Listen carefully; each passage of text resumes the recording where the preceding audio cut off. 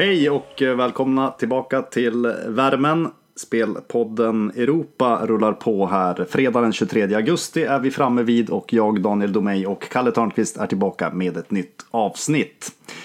Vi tackar och bockar som vanligt Unibet för den här podden. Unibet är ju vår samarbetspartner och sponsor. Då förhåller vi oss till Unibets utbud till 100%. Det har ni också säkert förstått vid det här laget. Fattat. Bra. Vi har också ett plusavsnitt från senaste veckan att rapportera om. Det blev ju vinster där på City Spurs. Båda lagen gjorde mål. Mets plus 0,25 satt ju klockrent. Det blev ju till och med seger 3-0. Och så blev det en halv vinst på Wolverhampton hemma mot United. Missar på Brentford och Hästen. Det här avsnittet så kommer vi vika åt samtliga ligor mer eller mindre. I och med att Serie A ju har premiär i helgen. Då är ju alla storligor faktiskt igång från och med den här helgen. Ja, vi får hålla det här skap lite kort för att gå igenom allt. Och vissa ligor finns det på kartan att vi står över, va? Ja, jo det är exakt. I alla fall. Så är det ju. Skulle vi grotta in oss i exakt varenda liga för mycket, då blir det de här mastodontlånga avsnitten och det har vi inte riktigt möjlighet att göra. Men Serie A här då. Ja, ett Juventus som har 8 titlar i följd, siktar på 9:e raka, står i 1,45 att vinna på Unibet Serie. Utmanare Inter 5,50 och Napoli 7 gånger i nuläget. Håller du med om oddsättningen här eller har du några synpunkter? Ja, jag tycker väl kanske att Napoli trots allt ska stå lite lägre odds än Inter här. Om jag får, de kanske ska byta plats där, alltså, vilket det väl innebär i sådana fall, och lite värde i Napoli kanske. Men samtidigt så 8 raka är ju respekt, och i slutändan så ska det mycket till om de inte vinner Juventus. Precis. Stark och bred trupp även den här säsongen, måste vi säga. Lite mer bräckligt hos Inter och Napoli med skador på nyckelspelare. Jag tänker på Inters imponerande trebackslinje där. Skulle någon bli långtidsskadad där och när ytterligare någon avstängt så faller där lite, och sen lite oklart hur. Visst kommer Lukaku vara en av de bättre anfallarna i serien, men det är ingen given dundersuccé för att man har ett tungt namn. Man ska in i en ny serie, och Italien i Serie A hade väl erkänt svårt att göra mål också. Han jobbar väl på stenhårt med fysiken, Lukaku. Han får ju höra några glåpord här och var som häcklar hans fysik. Han har stoltserat i flera bilder, har jag sett på sociala medier, där han visar upp sitt sexpack. Ja, han kanske han kanske går ner några kilo och blir lite kvickare. Det kan ju faktiskt göra nytta för honom, tänker jag. Ja, vi får se om han används. Man tycker om det nu är istället för Icardi, så finns det ju några kilo till, kan man lugnt säga. Oavsett om man är i bra eller dålig form, så det finns lite andra möjligheter för Inter att jobba där. Det ska bli intressant att se. Och sen har man ju som sagt en riktigt bra defensiv. Det är väl den som ska tala gentemot om man jämför med Napoli här. Även om Napoli har flera klassförsvarare, så är det ännu mer offensivt lag, ser jag, som om man tittar på filosofin och så. Man skulle ju då kunna tänka sig att hitta en head här mellan Inter och Napoli, men Unibet hade inte lagt upp någon sån, va? Head to head för säsongen. Just mellan de två lagen, va? Det fanns det, va? Ja, det fanns det. Ja, det tror jag. Men det var inte den jag tittade istället på att Inter skulle sitta före Milan här. Jag har väldigt svårt att se att de inte skulle. Det var bara 1,25. Jag säger inte att det är supervärde i det, men det måste vara toppchans. Det vill väl till några försvarsskador här, och sen att Milan, jag vet inte vad, Piontek gör 35 mål något.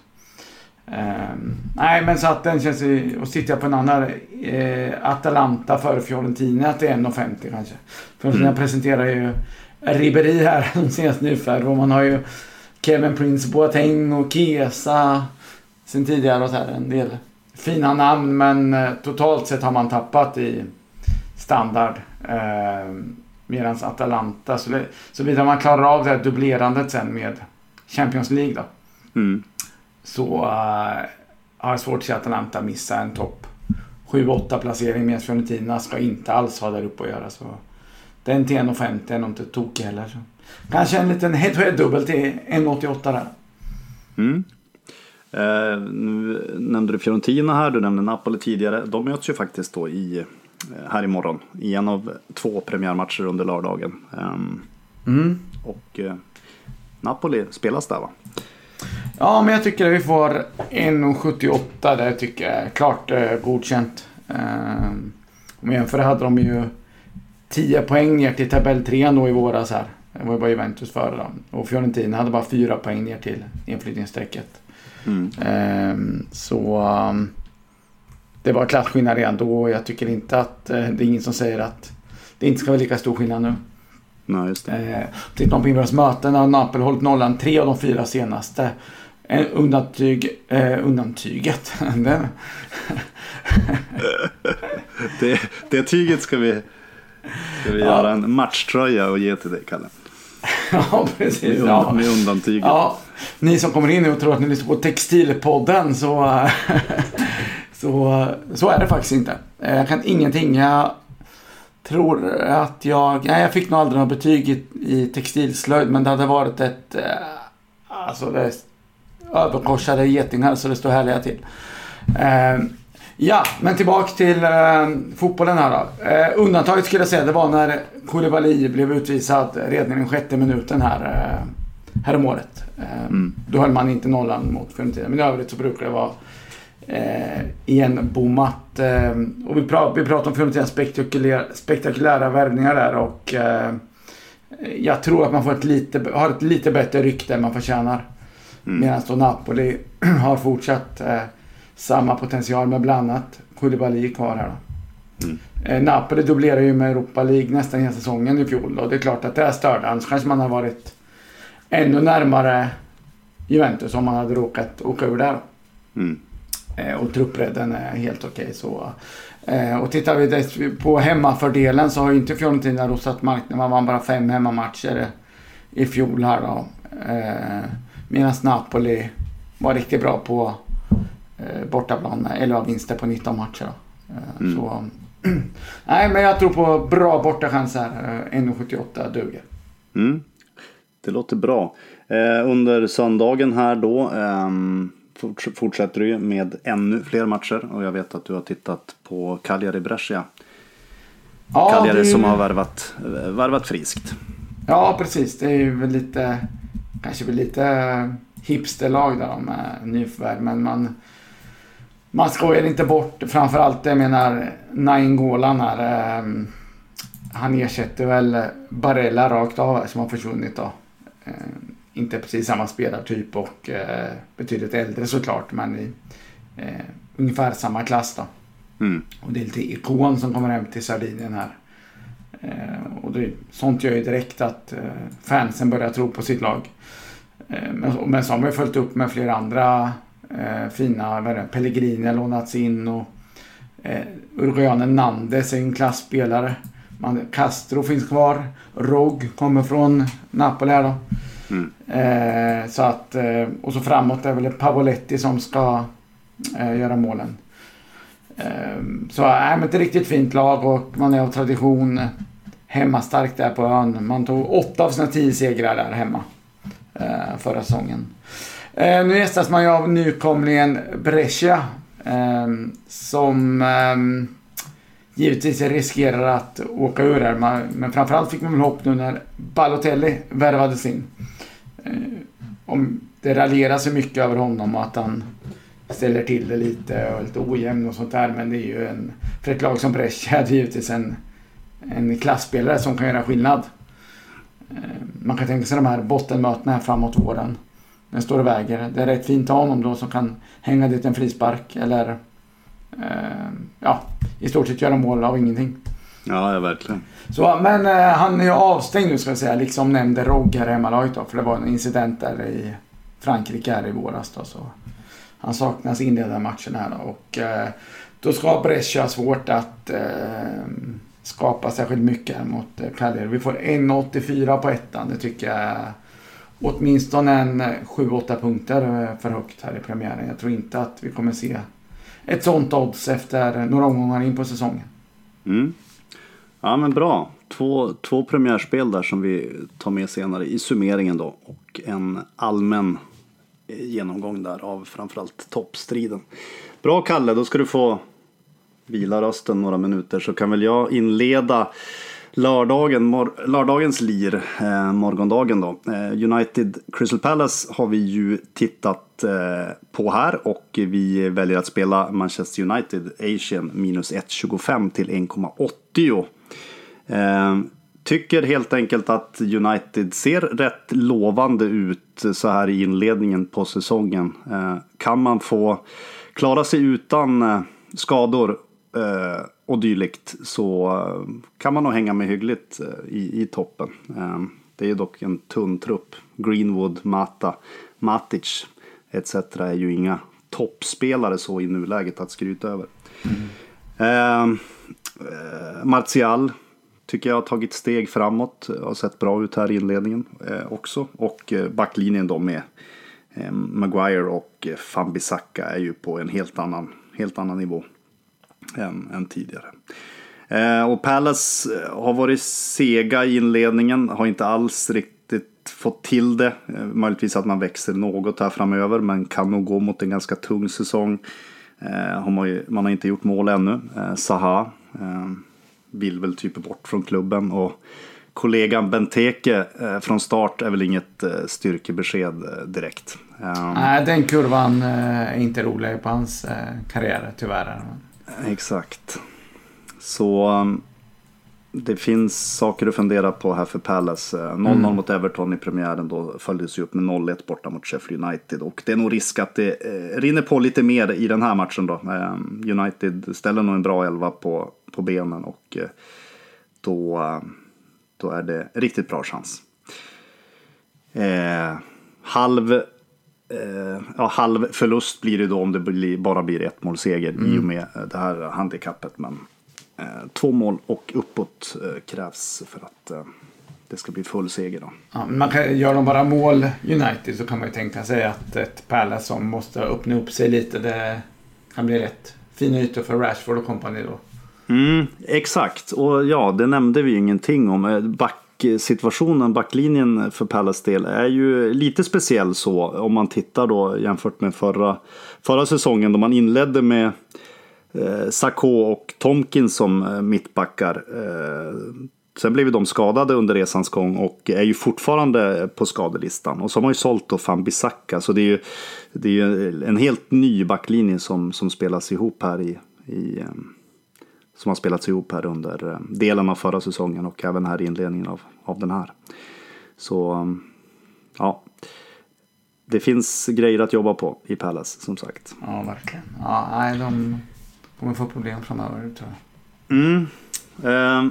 Sen tar vi även Watford West Ham i ett London-derby. Kanske inte det hetaste derbyt i. Nej, inte direkt. Kan jag säga att det är inte ett av de 7 hetaste. Nej, definitivt inte. Det är knappt som man kan kalla det derby. Nej, precis. Nej, men du gjorde ett försök att försöka snacka upp det, men vi kanske kan snacka upp oddset då. Har du något spel här?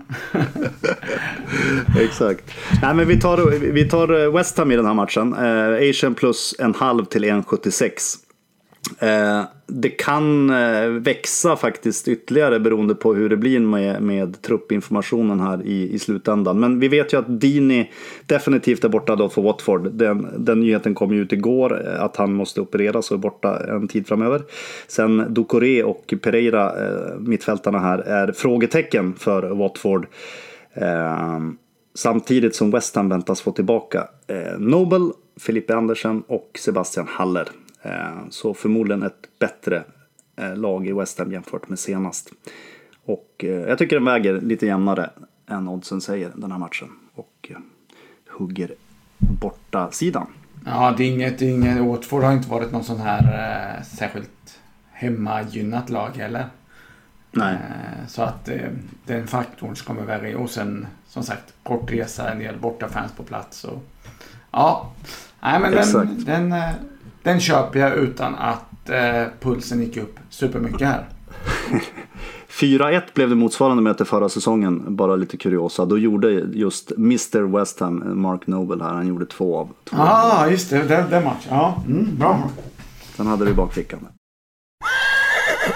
Nu gnäggar det till här. Och så blir det trav. Ja, okej. Ja. Då får jag lägga undan tyget då.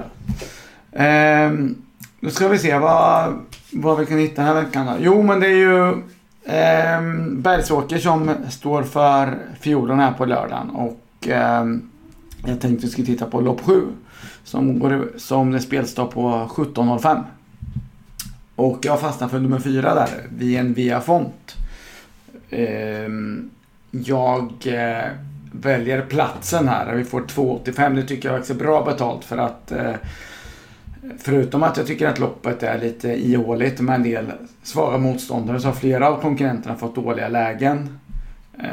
Någon av dem skulle kunna slinka undan i spets eller få en perfekt resa och komma till slut då. Men att han ska ha fler än 2 stycken före sig mål, jag tvivlar en aning. Jag ska inte säga att det är 50-50. Då vore 2,85 väldigt bra. Men totalt sett, men från spår 4 bara han hittar ner ganska snabbt i andra spår eller till och med innerspår. För det finns ett par långsamma hästar innanför. Och så.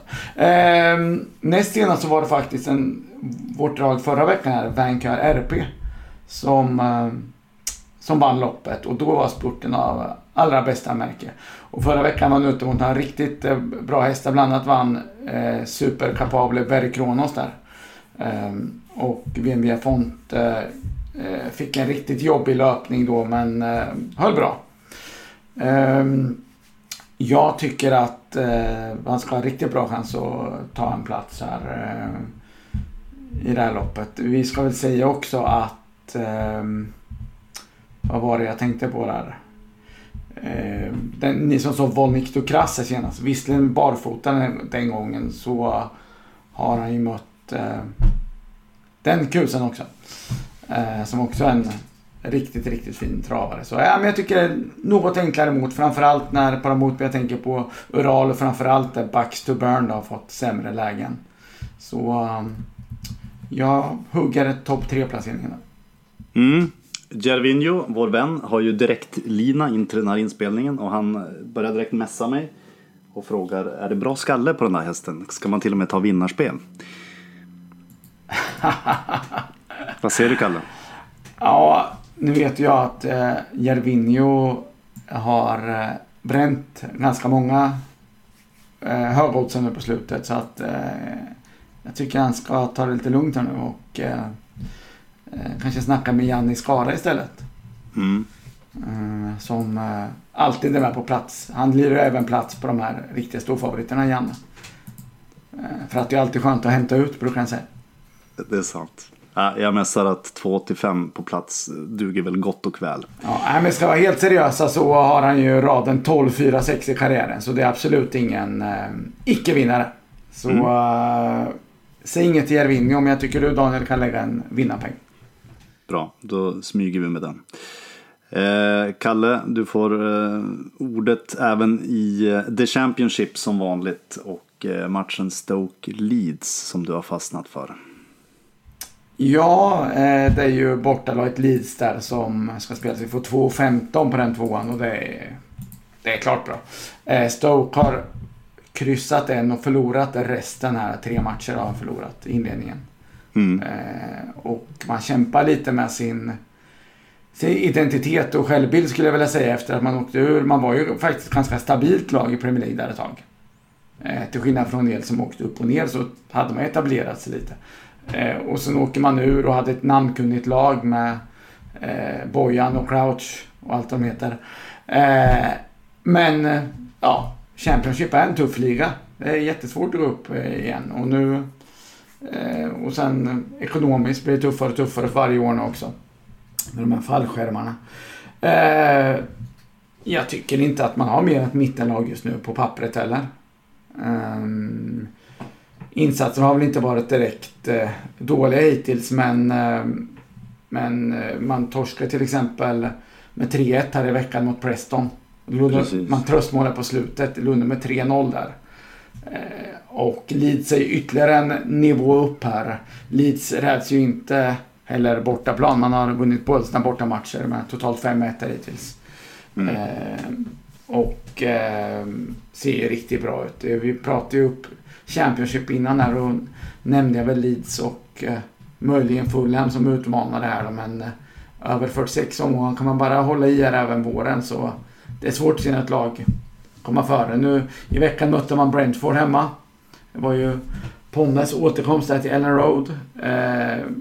Dominerade väl inte på något sätt, men man släpper inte till mycket matchen igenom, och det var ännu ett styrkebesked skulle jag vilja säga.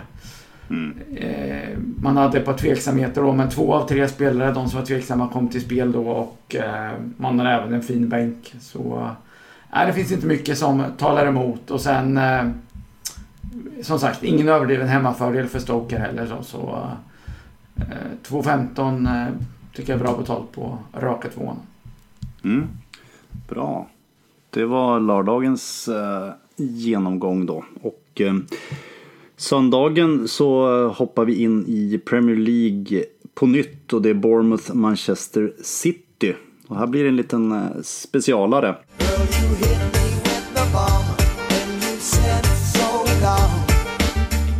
Vi tror ju att City håller som klar favorit och kan vinna med ett par eller ett gäng mål, men samtidigt så är ju Bournemouth ett offensivt trevligt lag som både bjuder framåt och bakåt. Så vi har valt här Manchester City att göra mål i bägge halvlekarna till 1,58. Du brukar ju påpeka när vi pratar om City just det här med att det är ofta fokus och gas från start. Och det är ju någonting som verkligen talar för det här spelet förstås.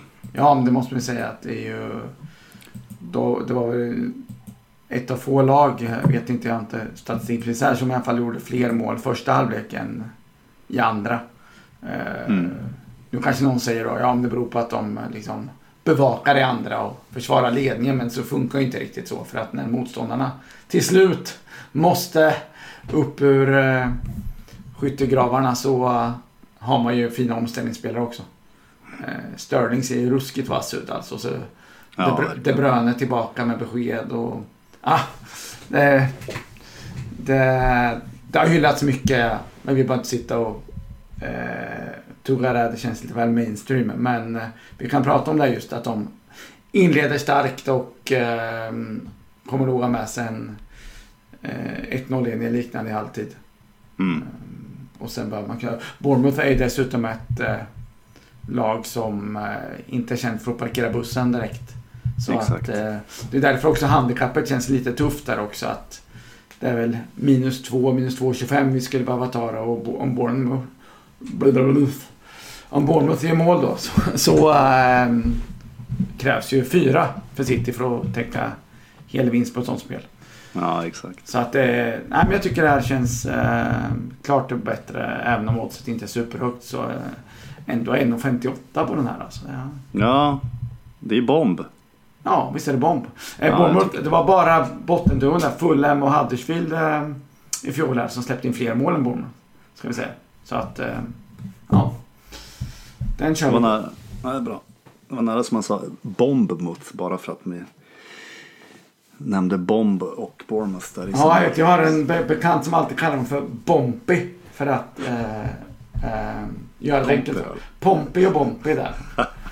Jag vet inte vad Southampton, vet jag inte om de är Zompy. Jag ska kolla där, men då gör man det lätt för sig. Eller?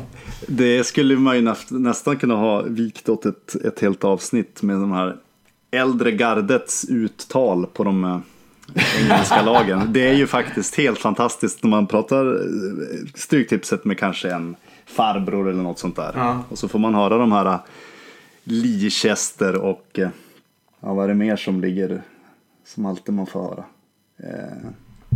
Huddersfield är ju så klart. Ja, det finns. Nu kommer jag inte på därför bara. Jag kommer bara på Leicester. Den brukar jag skratta gott åt i alla fall. Ja, det var ju sympatiskt. Sån är jag. Som sagt var, det finns ju mängder av matcher att kika på och så. Och vi hade kunnat sitta betydligt längre. Men så kul ska vi inte ha. Men en match som vi var nära att plocka med här, det var i Ligue 1. Strasbourg mot Rennes.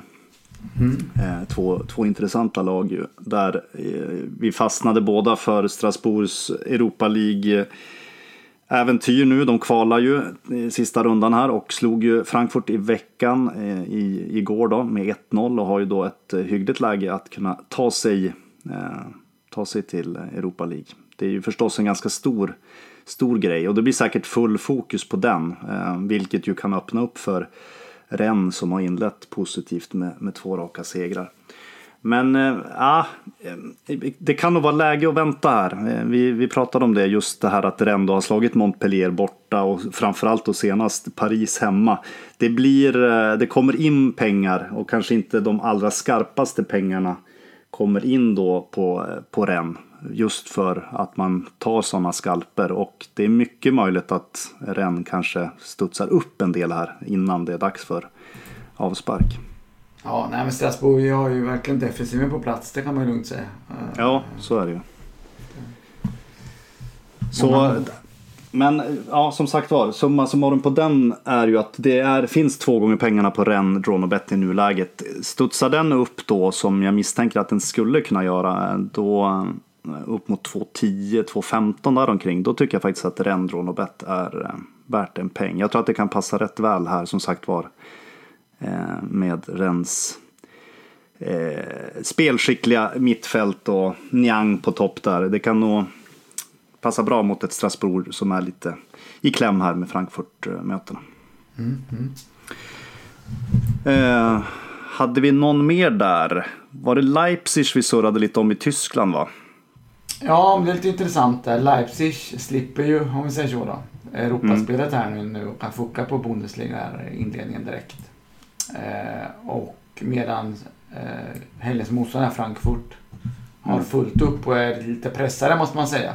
Fick inte in något bortamål här mot nämnda Strasbourg och sen viktiga matcher i veckan sen då. Men alltså, jag säger inte att Frankfurt är fortfarande ett bra lag. Så att det är inte på att vinna, men Leipzig imponerade så smått i premiären. Visst, Union Berlin kommer säkerligen få det tufft. Men det var ingen bluffseger och 4-0 och riktigt bra spel stundtals. Så ja, men lite sugen på Leipzig. Men jag tycker lite tufft där, men så ganska lågt odds på -1 här. Ja. Eintracht Frankfurt är inget lag man bara går och städar av hur som helst. Så, nej, men precis, samma sak där. Skulle den studsa upp en del, då kan det bli aktuellt. Men... Ja, precis. Exakt. Ja. Nästan -0,75-lina skulle jag vilja ha där för att få med udda målseger där. 1-0 eller 2-1. Luktar det lite. Precis. Ja, nej, men vi får nöja oss så, va, Kalle? Och summera. Det blev väl totalt sett 7 spel ändå. Trots att vi höll igen lite här i svängarna. Napoli då, rak 2, 1,78. Cagliari, rak 1, 1,84. Manchester United, Asian minus 1,25 till 1,80. West Ham, Asian plus 0,5 till 1,76. Via Font, ja, lite brasklapp på uttalet där. Plats 2,85. Leeds rak 2, 2,15. Och Manchester City då att göra mål i bägge halvlekarna till 1,58.